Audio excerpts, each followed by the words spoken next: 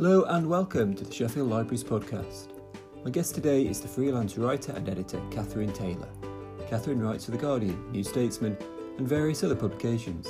She's also the editor of the Book of Sheffield, the big city read for 2020 and part of the ongoing Sheffield Year of Reading. In this episode, Catherine shares her personal perspective on our ever-changing city and offers some insight into the process of making the book a reality.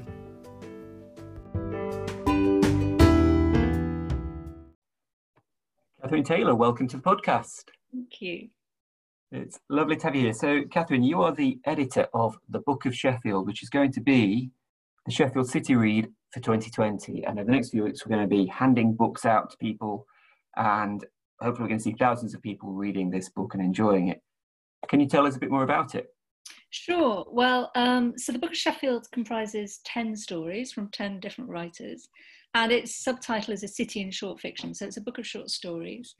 And the sort of background to the book is that I grew up here in the city and never lost my, roots here or family here. And, I think there's something about growing up in a place that it's really becomes part of your identity, whether you remain there or not. And it's this kind of twofold reasons behind the book.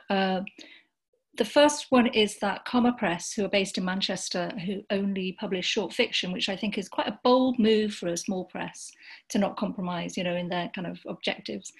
And they have a series of city books, an international series. So you might have cities from Istanbul to Tokyo, but also UK cities like Leeds and Birmingham. And I thought, well, why not Sheffield?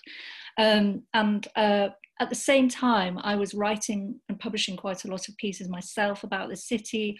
I wrote about the Sheffield, Save Sheffield Trees campaign. I wrote about a kind of historical piece about my mum's bookshop in Broom Hill, which was there in the 70s and 80s. And I wrote another piece about when I worked in a cutlery factory as a student. And so all these sort of came together in my mind, and Comma were really interested. But what they perhaps hadn't realised was that Sheffield has quite a rich hinterland of writers. I mean, Sheffield's very famous for, its musical output, from Joe Cocker to Pulp to the Arctic Monkeys and Human League, which I grew up with. And so I think they were quite surprised. Perhaps they hadn't thought that there were, the potential for so many writers and stories.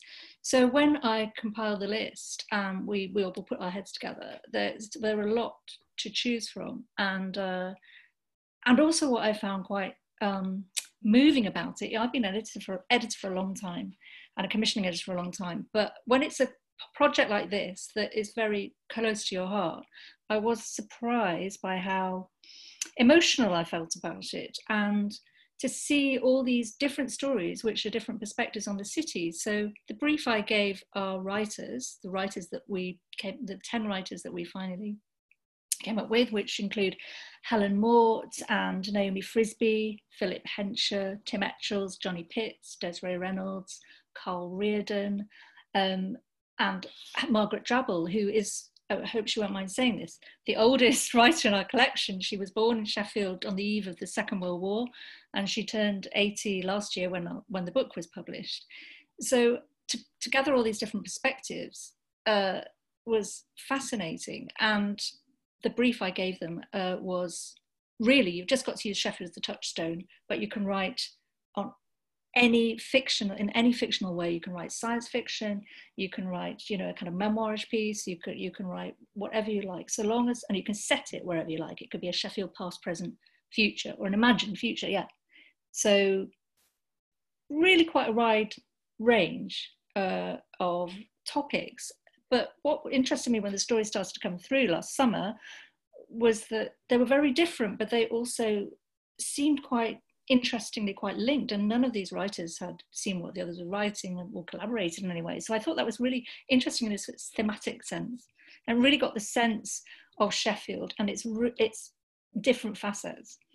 Yeah, I think it's a triumph, and it really does capture that sense of place. It sweeps from the High Moors to Park Hill to Centertainment in the Don Valley, and then back to, I don't know, the Botanical Gardens and everything in between. it's quite cinematic, and but it has that thread running through it. It's familiar, and it's beautifully Sheffield. Thank you. I mean, I wanted to, you say cinematic, I wrote in my introduction that I wanted readers to have that perspective of looking down on the city, because of course Sheffield is surrounded by all this, the amazing Peak District, and it's a city very much in the heart of the countryside, if you like. And I think I wanted people to see all those different aspects, whether, there are Sheffielders who probably aren't familiar with certain bits of the city. That's what's so incredible about it. I mean, I grew up in one place and wasn't very much aware of other places, and I think that all comes together in this book. And I really hope that there'll be something for everybody in it, and the beauty of it being a short story collection is that you can pick and choose, you can dip into it, and that's the way we sort of deliberately laid out the stories, so that you wouldn't have anything that seemed perhaps to the initial eye too similar, so that you can, as you say, you can delve into Jeff Nicholson's kind of very strange ghost story about the doppelganger father, which takes place, around the Botanical Gardens or the map in Weston Park, or you can find yourself, as I say, in a nightclub with Johnny Pitts, or in the General Cemetery with Desiree Reynolds. So I think it wasn't really meant to be a tour guide of Sheffield, but it seemed in a way it kind of. Yeah, I mean, those contrasts are definitely there. They're stark. You're right. I mean, the city is one of contrasts, isn't it? But I think the types of story as well. You've got the haunting short stories, and then you've got Helen Mort bringing that sort of poet's eye to it. They're very different stories. Very different, yeah. Helen's story, Weaning, maps the sort of post-childbirth body of a woman onto the terrain of the city. So she takes us, from the Rivlin Valley to Hillsborough and beyond. It's beautifully written. It's a gem of a story. And then you have something like Carl Reardon's story, which is completely different because it's set in the desperate times of the 80s, which is where I was growing up here in Thatcher's Britain, and it's about a pair of petty thieves. But it's comic, but it's surprisingly poignant as well, I think. And it's a story you really have to wait for the denouement as well. It's kind of, yeah, for sure. And it's all quite timely as well. You have Margaret Drabble, and you've got a story that fits in with the Me Too movement. That was really interesting because Margaret Drabble, I was so pleased to have that commission, because Margaret Drabble told me that she wasn't really writing much fiction anymore, if any at all. And but she has continued to write about Sheffield in her novels. It was Northam in quite a few of her novels, particularly the novels that she wrote of the late 70s and 80s. And but she always, when Sheffield comes up, she told me that it always, triggers something in her. And she wrote this piece. She's written about Sheffield before, about Sheffield during the Second World War, in another short story, and she's written a memoir in which Sheffield appears. But this piece, The Avenue, is about a woman going back to the city, an older woman, and she's reminiscing about her family and about a boy that she knew that it didn't work out, or but also she brings us to the Crucible Theatre. As you say, the Me Too movement, she sort of melds past and present, or she looks at the past in the light of the present. And there was a moment when she was an actress on stage where something untoward happened with a man, and she looks back and thinks, well, actually, that wasn't okay. And I think it's a really skillful way of kind of, you think this story is going to be about one thing, but it actually turns into another thing. And the way that she's, of course, that's why she's one of, I suppose, our best writers, is that she has this way of melding sort of so many different topics into one story. I think she does it beautifully. It's a cracking story. And then Desiree Reynolds. Desiree's story, I think, has just grown in resonance. So Desiree's story is set in the General Cemetery, and it's about the unmarked grave of a hitherto unknown African child who died when there was a group of performers who came over, I think at the beginning of the 20th century, and they lived in a village that was constructed for them. It's really about, again, it's a sort of ghost story, but it's a story about silence and about historical silence. And Desiree, we launched the book last October, and Desiree was one of the writers on the panel. And it's really about, so it's about somebody going to an archive and trying to find something out. You know, this will resonate with you from libraries, but also about how, not even deliberately kind of obscuring history or the real facts of history or real interpretations of history, but it's about how things get brushed away, you know, as if they're not important. The stories you tell or choose to remember, I suppose. I suppose so, and it really brings matters to light. And I think in the light of something like the Black Lives Movement that's been having a massive resurgence this summer, I think it's a really important story about identity and place and history. And I think we really do have to face up to some unpalatable facts about our history, as well as, you know, all the positive ones. Yeah, that's another good story. Brilliant. So I was going to ask you what you hope people are going to take from the story. I think you've touched on quite a lot. No, but I think I do have something to say, because I have a very, you know, you have where you are in Sheffield, right? Your life. Yeah. And I grew up in Sheffield, you know, it's a long time ago now. I mean, I'm not ancient, but you know, I was a child in the 70s, and I was a teenager in the 80s, and my Sheffield is my generation Sheffield, or the Sheffield that I see through my family. But what was amazing about these stories is that I was seeing, oh my God, it's not just my Sheffield that exists, it's other people's perspectives and other people's. So for example, Naomi Frisby's story and Johnny Pitts' stories are set about 10 years after, you know, after I was sort of experiencing clubbing in Sheffield or the rest of it. And Naomi's story is really interesting. It's a story about it's a love story, but it's a story about a band, and it's told retrospectively, so that the beginning obviously comes at the end. And it's called The Time Is Now, which is based on the Sheffield-based band Moloko,'s biggest hit single. It's a really fascinating story. It's got a bit of fairy tale and fantasy at its heart, and it's about growing up and breaking up and moving away, and then Johnny's is entertainment, and it's a story really about, I think it's the eve of the millennium, as far, you know, and it's about this guy who's outside the kind of student faculty. He's not a student, he's of the city, and he tries to bluff his way into nightclubs and because he wants to chat up this girl, but it's really funny and kind of, it's a wry story. I love it. Yeah, I love that. Called Like a Night Out in Sheffield. So I think, again, I was thinking, oh, hang on, so life did continue after I left. No, but and then you have Gregory's story, which we haven't mentioned, which I think brings together many different strands. Gregory Normanton's story, which is a story about migrants and ecology, and I would say it's called How to Love What Dies. It's set in a Sheffield of, we don't know where it's set, it's fairly dystopian. But it's about a world that, you know, is dealing with wars, civil wars perhaps, or famine or floods. It feels like the possible near future. That's right. I think it's a warning in a way. Yeah. And it's an ever-present story about displaced people and desperation, I think, as well as being this incredible story about how I think our planet is dying. He's kind of got a lot of things in that story in a nutshell. And I think I also want to say that I know that Gregory's lived in the city only for about 5 or 6 years, but he's very passionate about the city, and also the city has a very strong reputation and history of welcoming refugees. I went to school with someone whose dad came over on the Kindertransport, for example, and I think this story, you know, and of course there's so many different aspects of Sheffield now and positive ones, and I think this story really, without being explicit, I think that's very interesting.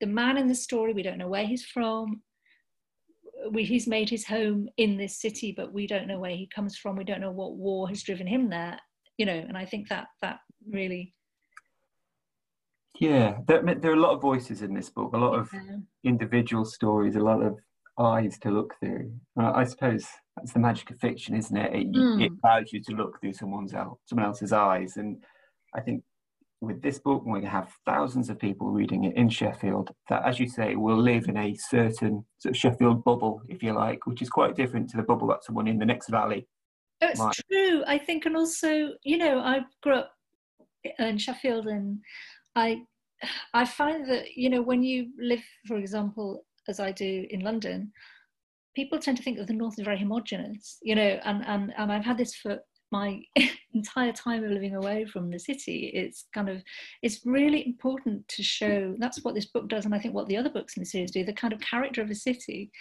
and how it's, every city is different to each other. And I also think that, you know, I mean, South Yorkshire, everybody knows that Barnsley and Rotherham are different to each other and different Sheffield. So, but I think what people will take from this book is that they will think about their own stories and their own histories.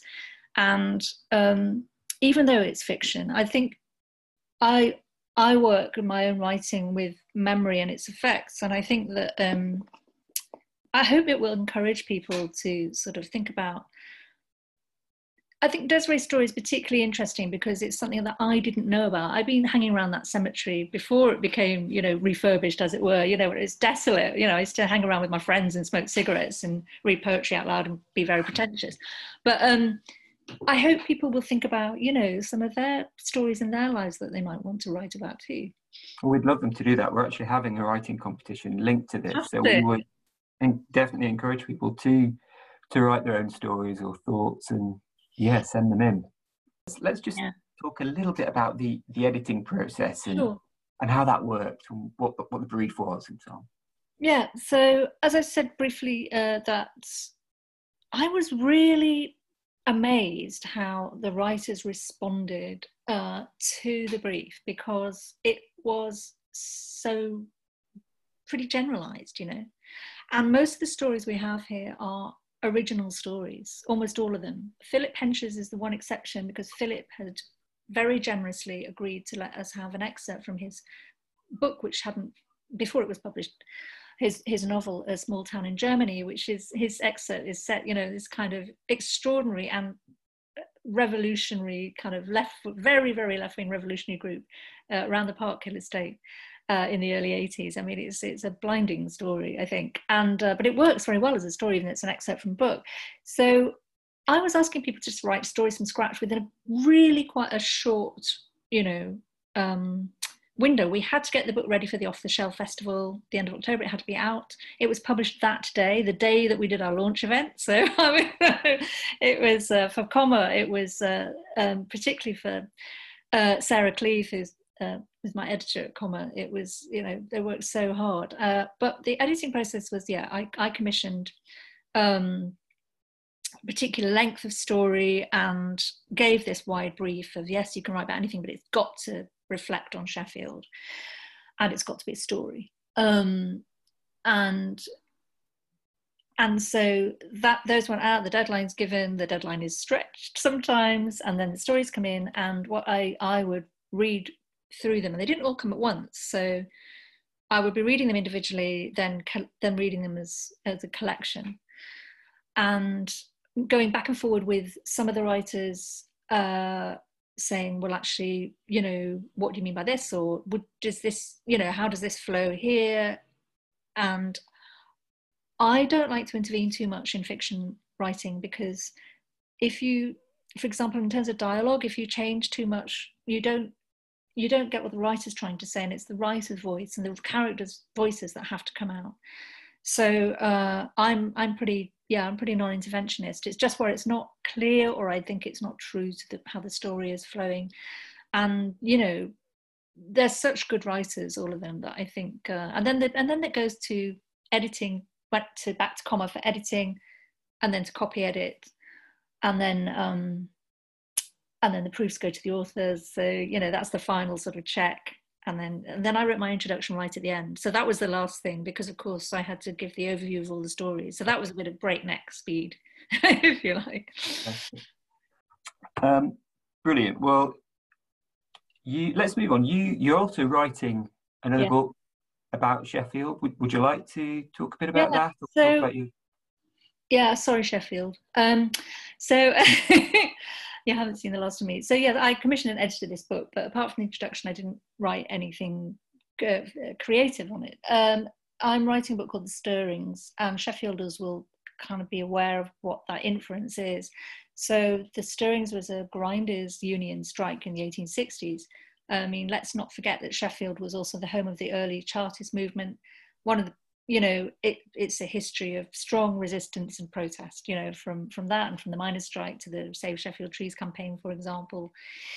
I'm not talking about this politically particularly, but I grew up at a time when Sheffield was really, suffering the long depression and recession in the 70s and 80s. But so The Stirrings was this grinders union strike, and it was in the 1960s. It was turned into a musical called The Stirrings in Sheffield on Saturday night. And when I was a little girl, it was revived at the Crucible Theatre, and my parents had the soundtrack album. And then there was Sheffield in the 70s didn't have many, it was totally different. The kind of food revolution that's happened in Sheffield over the last decade or so. There was kind of one posh restaurant, and it was called The Stirrings, and it was another green, and it had one of those smoked glass windows that you couldn't see through. And we went there for my sister's wedding lunch, and I remember we had something exotic like duck, and my brother was I'm very much the youngest in my family. My older brother and his best friend were striking cigarettes on the soles of their shoes. And I thought this was the coolest thing ever, striking matches.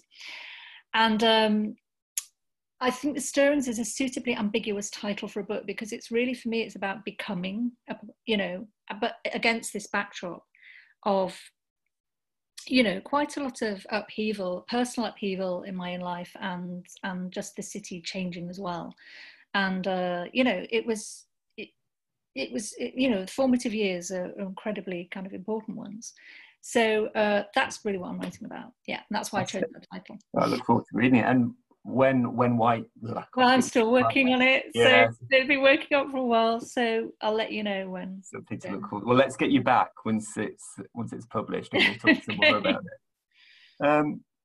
You must have your favourite places in the city from growing up and when you come back now? Yeah, Ranmore is where we first lived. So I used to, God, I hope it's still there. There's a Genel that runs down near the Bull's Head. So I used to run down there. There would be these sweet shops on the parade, and there's old-fashioned sweet shop, and I used to run down there and get my fizz bombs. That's why I've got so many feelings. The Botanical Gardens, I was so pleased to see it feature in a story, because I used to hang out there a lot, and it's changed a lot. I'm so glad that the National Lottery put some money into it. Yeah. They repaired the glass houses, and it really is still as magical as I remember it. Yeah. Forge Dam, my dad used to take me there, the big slide. So I love that walk out through Endcliffe Park, Bingham Park, and into Whiteley Woods. That was the place. Those were the places that I used to escape to as a teenager, and they're still the places I'm really fond of. And there are places also that I miss, like the Hole in the Road. It's the places that have gone, or the fountain at Fargate. I think that is immortalised in Pulp's Disco 2000. I hope it's that fountain that Jarvis Cocker refers to in the lyrics. But yeah, there's and there's a lot of places, and I think Sheffield to me has changed a lot, but it's also very unchanging. I think when you go back to somewhere that you're from, your footsteps kind of follow the paths that your brain doesn't connect to. It's an automatic remembering. I could be standing at a bus stop in Pinston Street waiting for the 88 bus that hasn't stopped there for years, because it's the bus stop's move. But I think it's interesting, isn't it, that we have those kind of, the Methodist Hall, where I did my speech and drama exams, which I hated, but that's still there. There's still a place. Brilliant. Well, it's been a real pleasure talking to you. And you as well. Thank you so much. And I really hope that so many people will pick up the book and have a good read of it.